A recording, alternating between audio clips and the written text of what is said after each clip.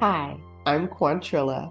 Welcome to day 266 of our 365-day Bible reading plan. Today's reading is titled Two Political Trials.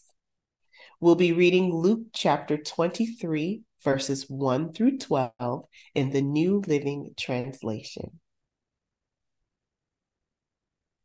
Then the entire council took Jesus to Pilate, the Roman governor.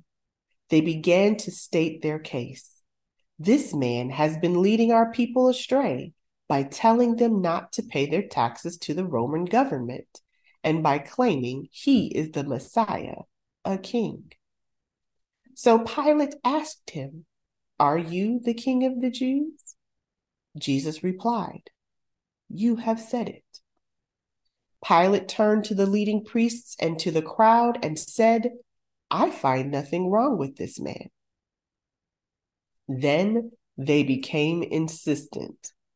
"But he is causing riots by his teaching wherever he goes, all over Judea, from Galilee to Jerusalem." "Oh, is he a Galilean?" Pilate asked.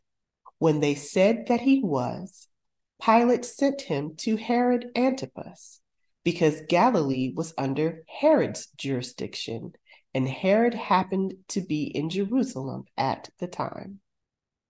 Herod was delighted at the opportunity to see Jesus because he had heard about him and had been hoping for a long time to see him perform a miracle. He asked Jesus question after question, but Jesus refused to answer. Meanwhile, the leading priests and the teachers of the religious law stood there shouting their accusations. Then Herod and his soldiers began mocking and ridiculing Jesus. Finally, they put a royal robe on him and sent him back to Pilate.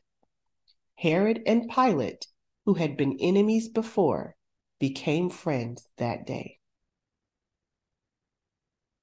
Thanks for joining us for today's reading.